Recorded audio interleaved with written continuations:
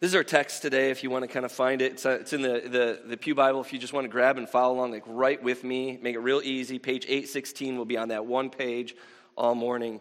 But to start off, Friday evening, we were doing breakfast for dinner, so hopefully that doesn't make any bellies rumble too hard, but we are big fans of breakfast for dinner.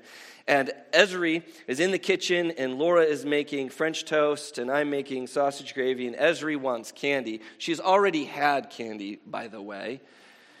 Esri's our 2-year-old, just in case you didn't know, and she's a monster.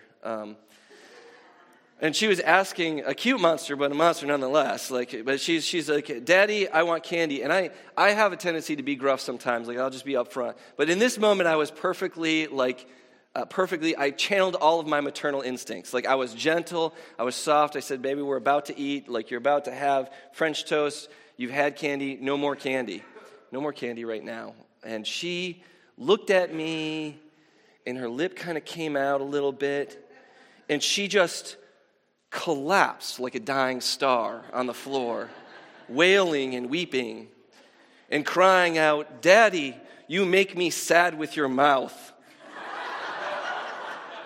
And I said, well, sorry, I don't know what to do. And as she's weeping and Laura's trying to comfort her, and she like the mothers of Rama, refusing to be comforted. And finally, as Laura picks her up, she says, I need a nap. And I was like, you and me both, kid. You and me both. Can I get a witness for a nap in this room here today? The Najowskis have brought their baby. It was great to see her and to see, wow, applause. We know they need naps, lots of naps. Everyone needs naps. You brought a lot of pain into this room today. I sense a lot of burden. I sense a lot of weight. And maybe that's me, maybe that's you, I'm not sure, but I sense that. And one of the great messages of Scripture is kind of this invitation to just accept that there's a lot of burdens that we carry around. There's a lot of weight. There's a lot of sickness and sorrow and death. There's a lot of insecurity and fear. There's a lot of self-loathing and self-hatred. There's a lot of questions. Am I good enough? Am I significant enough? And I think our culture really helps pump this into us. And I've talked about this plenty, and so maybe this is a bit of a routine, but it seems so important because I feel it every time I turn anything on at all. There's this message that somehow I don't have the right stuff. Whether it's stuff, or whether it's a personality, or whether it's a person, or whether it's the way I look, whatever it is, it's not quite right. It's not quite enough. And so I sense this great burden that we're all being told constantly. There's just, you need to do more. You need to be more. And I worry about my kids as they go through school and they're constantly being pulled at the seams at all of these other things. There's so many things to be doing and seeing and keeping up with, and it's just all a lot, isn't it? And I think today what I want to try to do as we enter into this series, we're talking about something that this might seem incongruous to get together today, but this series is talking about the evidence of repentance.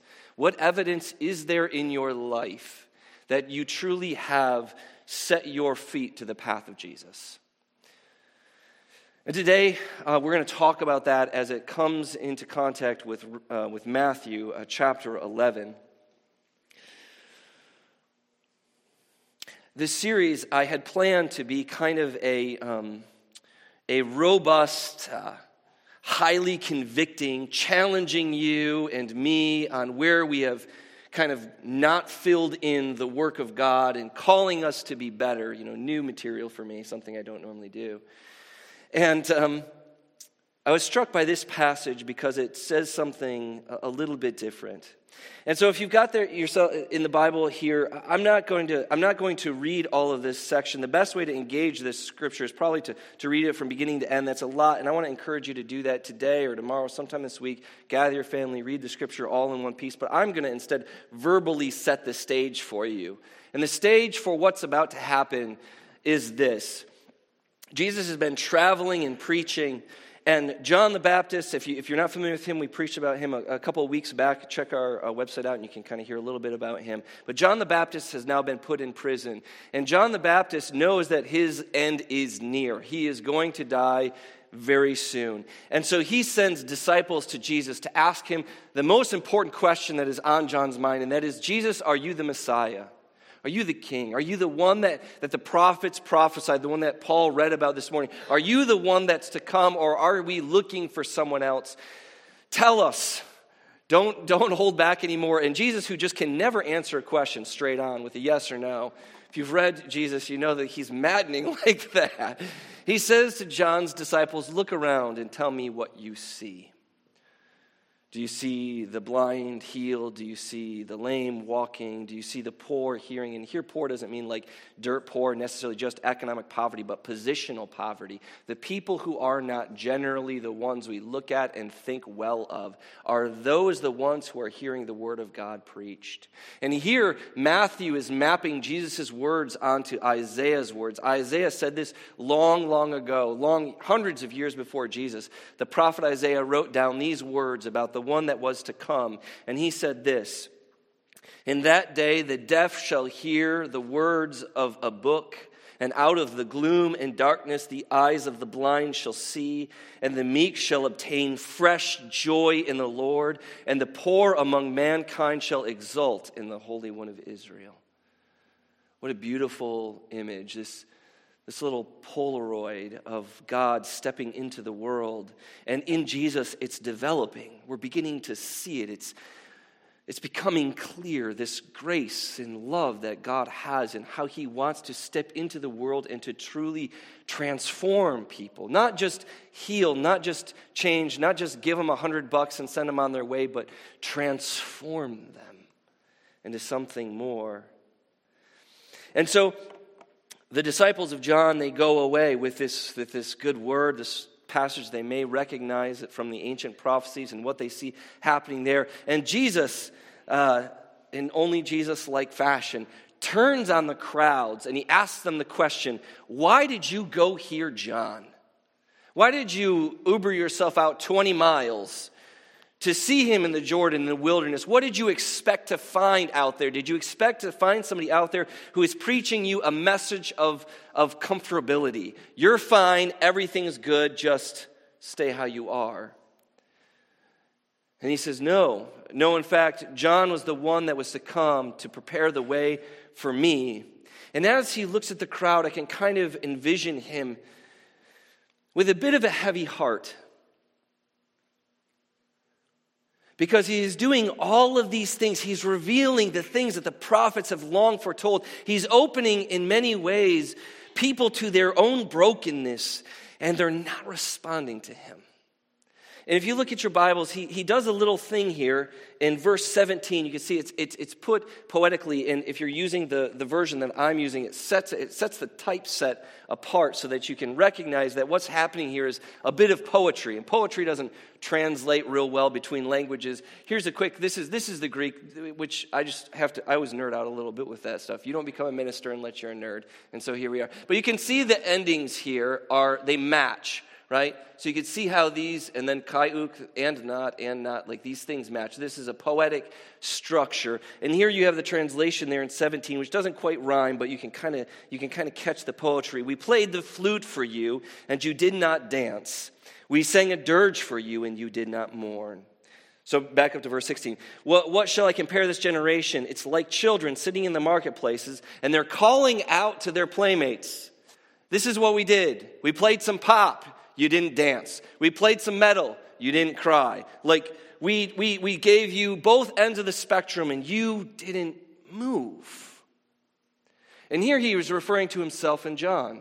John the Baptist comes playing the dirge. He comes saying, listen, you need to repent. You need to change your ways. You need to get yourself straight and in line with the coming of the Messiah. Because when the Messiah comes, he's bringing fire. He's bringing judgment. And you didn't listen. And then Jesus shows up on the scene, and he's eating and he's drinking and he's sitting down with sinners and he's healing people, and he's saying, son, your sins are forgiven. Get up and enjoy life. Enjoy the light of God as it comes into the world. And no one's dancing. And it's just this moment where you say, what does it take for God to move you? If he can't move you with warnings of judgment, and if he can't move you with signs of grace, what does it take to move you to him?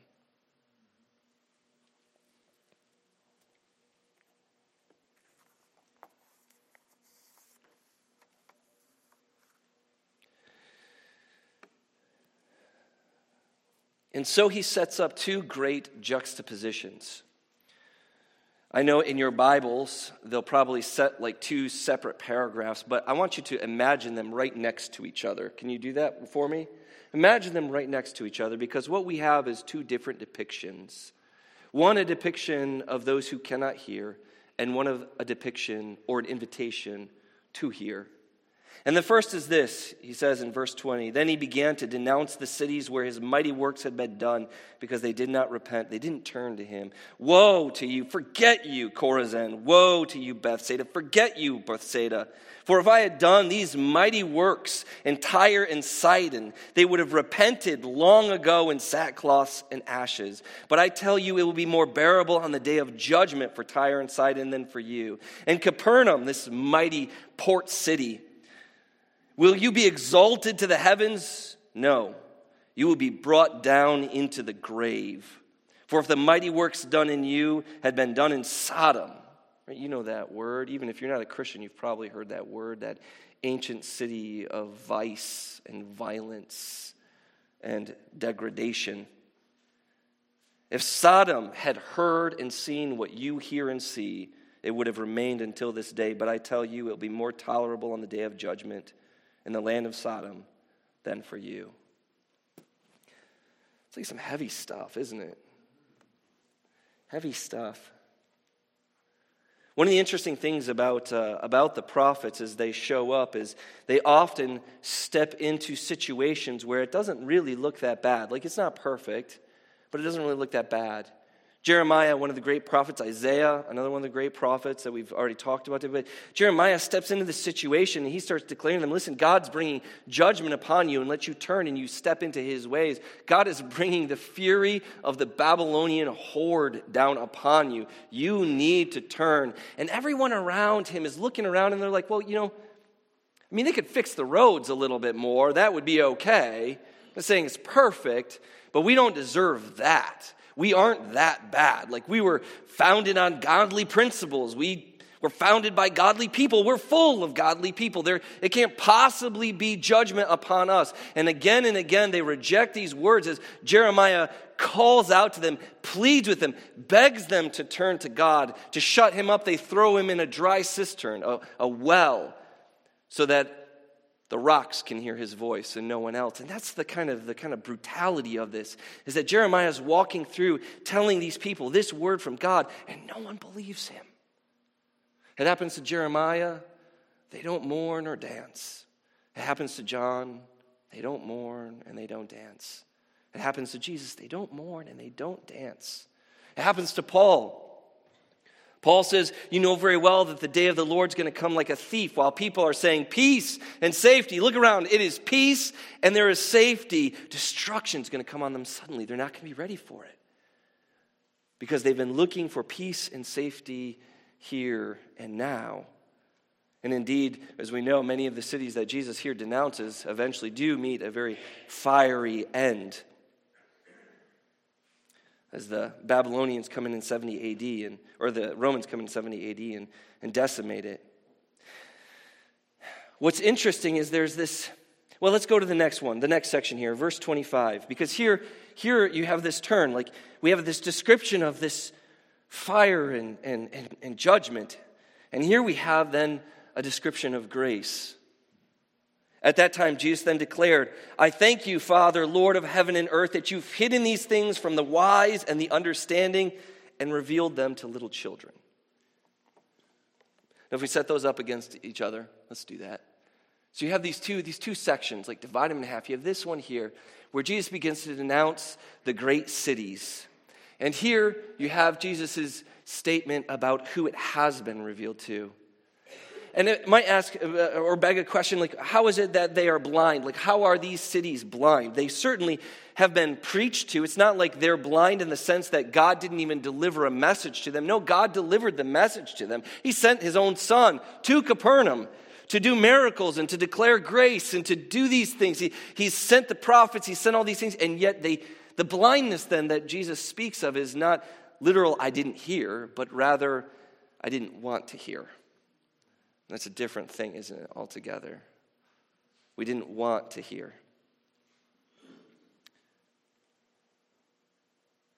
And so we move into verse 27. This has been one of my favorite passages most of my walk with Jesus. As Brennan Manning, we're going to listen to him at one point, as Brennan Manning says, when he ambushed me. And I think that it is only now that I may be coming to understand this text. But it says this, verse 27. So looking at your Bibles, chapter 11, verse 27. All things have been handed over to me by my Father. And no one knows the Son except the Father, and no one knows the Father except the Son, and anyone to whom the Son chooses to reveal him. Now that sounds like some lawyer double talk, doesn't it? Like what? Him and this and that and you and me and what's going on? Let's just put it this way. Jesus is saying, I know God, and I am about to reveal God to you. Right? That's kind of a big thing, isn't it? Stop and ponder this. I know God.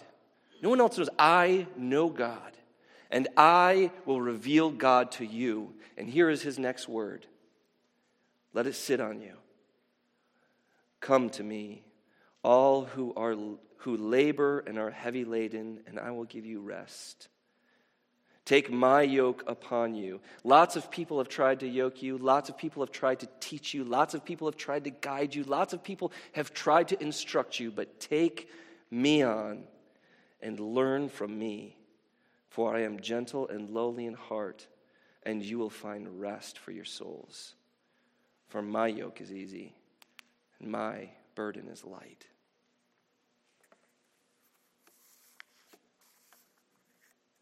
A stark contrast between these two depictions, isn't it? You have on one hand the cities. And what do we find in the city? We live in the city, and so this is somewhat maybe even an indictment on us in some ways. But what do we find in the city? You find wealth. He talks about this earlier. Literally, he talks about the people with soft clothes, comfortable clothes. They're in the city. They're not out in the fields working with you. What does he say about the children? The children are burdened. What else do we find in the city? We find culture. We find all that is cool, right? All that is cool. Some of you can instruct me on that. That'd be nice. What are the children? The children are naive. Children know nothing about cool, right? They know nothing about cool. There's strength. There's security in the city. There's power in the city. There's police force in the city. There might be a wall around the city. There might be armies in the city. Like there is a sense in which protection has emerged, and we are going to hold back everyone else, and we're going to watch over ourselves. We're going to protect ourselves. There's security there. But here the children are weary. The ones that Jesus invites are the weary ones. The wise and the learned, Jesus says, that God hasn't revealed it to them. That's where the academy is. That's where all of the smart people are. They're in the city, right? They've come together in their kind of environment, and they're tossing back ideas that are going back and forth. There's so much going on there. But he says, but God has instead revealed it to children, and children are not, if anything, fundamentally ignorant. Which is not an insult, it's simply a statement, isn't it? Children don't know. Which is why we tell Ezra, listen, you can't have 4 pieces of candy and French toast. You'll get diabetes, right? They don't know. And so they need that instruction. So what is Jesus saying here? Jesus has denounced the wise, the powerful, the learned, the cultured, the cool. He's pulled down all of that. He said, I went to all of these people, and they had no interest in my word. They had no interest in it. He said, but there are those who don't function that way. There are those people who know they aren't cool, and they're never going to be. They're not wise. They're not wealthy. They're not the elite. They aren't in those cities, but they are the children. And I say to the children, come to me. When no one else will have you, come to me. When no one else wants you, come to me. When they all say you don't fit, come to me, and I will give you rest. So what does this mean? What does this have to do with our evidence of repentance? This might seem, as I said, incongruous, but I think along the way, I hope that at some point anyway, this has stirred something in you. But for me, this is sort of my own processing, some things that I've been learning about Scripture, about God, about myself. And that is that I frequently find myself very interested and able to keep rules and commands and things that I think I ought to be doing. But I am far less capable of experiencing the full transformation that I think God wants to give to us, that God wants to change something very core about who we are. And so as I read this text, what I am struck by is the invitation. Isn't it great to get an invitation? It's great to get an invitation. How many of you had the experience, I just sort of had flashbacks, how many of you had the experience of everyone got invited to the birthday party and you didn't? You're 8 years old. A couple of you. The invitation, man, to be wanted, to be invited, to have someone say, I want you at my celebration. That's a beautiful thing. And isn't it interesting to say that one of the first things that God reveals to us is that he wants you at his party? Come to me, you who are burdened and heavy laden, and I will give you rest.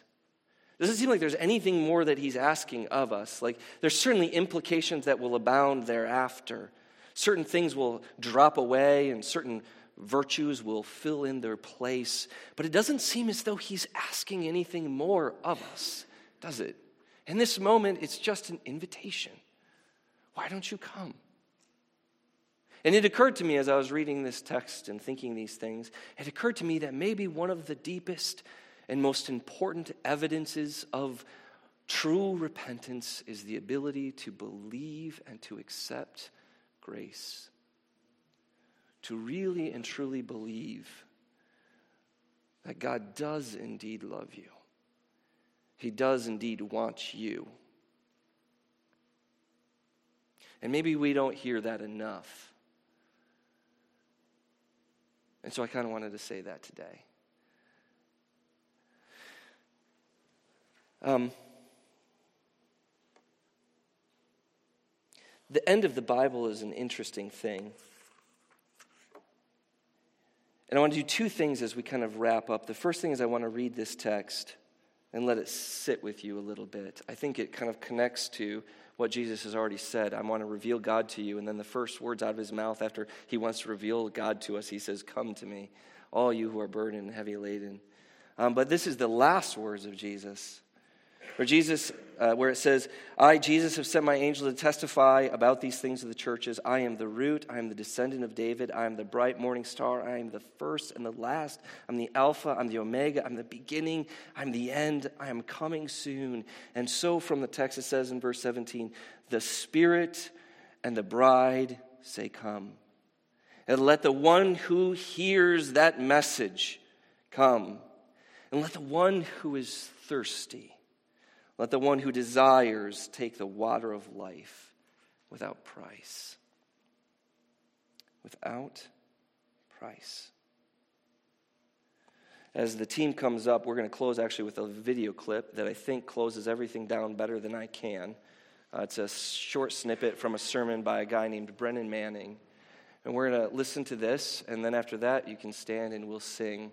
But just before we hit play on that, outside the entrances, or the exits, I guess at this point, since we are exiting, will be our elders, and they would love to pray with you. I would love to pray with you.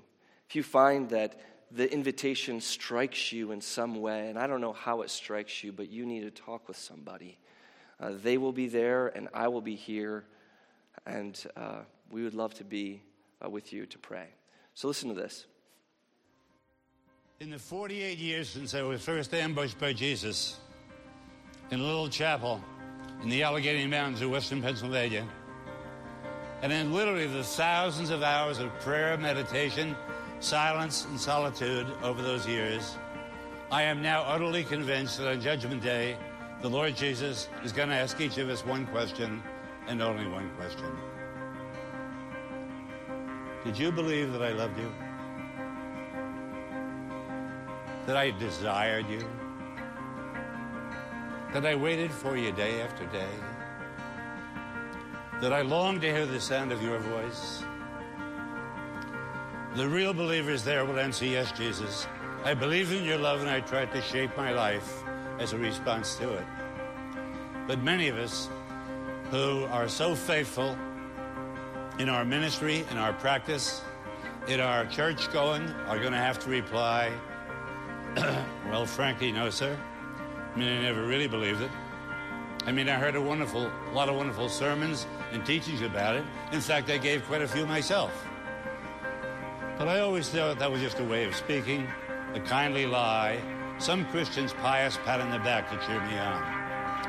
And there's the difference between the real believers and the nominal Christians that abound in our churches across the land. No one can measure like a believer the depth and the intensity of God's love, but at the same time, no one can measure like a believer the effectiveness of our gloom, pessimism, low self-esteem, self-hatred, and despair that block God's way to us. Do you see why it is so important to lay hold of this basic truth of our faith? Because you're only going to be as big as your own concept of God. Remember the famous line of the French philosopher Blaise Pascal? God made man in his own image, and man returned the compliment. We often make God in our own image, and he wants us to be as fussy, rude, narrow-minded, legalistic, judgmental, unforgiving, unloving as we are. In the past couple of 3 years, I have preached the gospel to the financial community in Wall Street, New York City, the airmen and women of the Air Force Academy in Colorado Springs, 1,000 physicians in Nairobi. I've been in churches in Bangor, Maine, Miami, Chicago, St. Louis, Seattle, San Diego, and honest, the God of so many Christians I meet is a God who is too small for me, because he is not the God of the Word. He is not the God revealed by and in Jesus Christ, who this moment comes right to your seat and says, I have a word for you. I know your whole life story. I know every skeleton in your closet. I know every moment of sin, shame, dishonesty, and degraded love that has darkened your past. Right now, I know your shallow faith, your feeble prayer life, your inconsistent discipleship. And my word is this: I dare you to trust that I love you just as you are and not as you should be, because you're never going to be as you should be.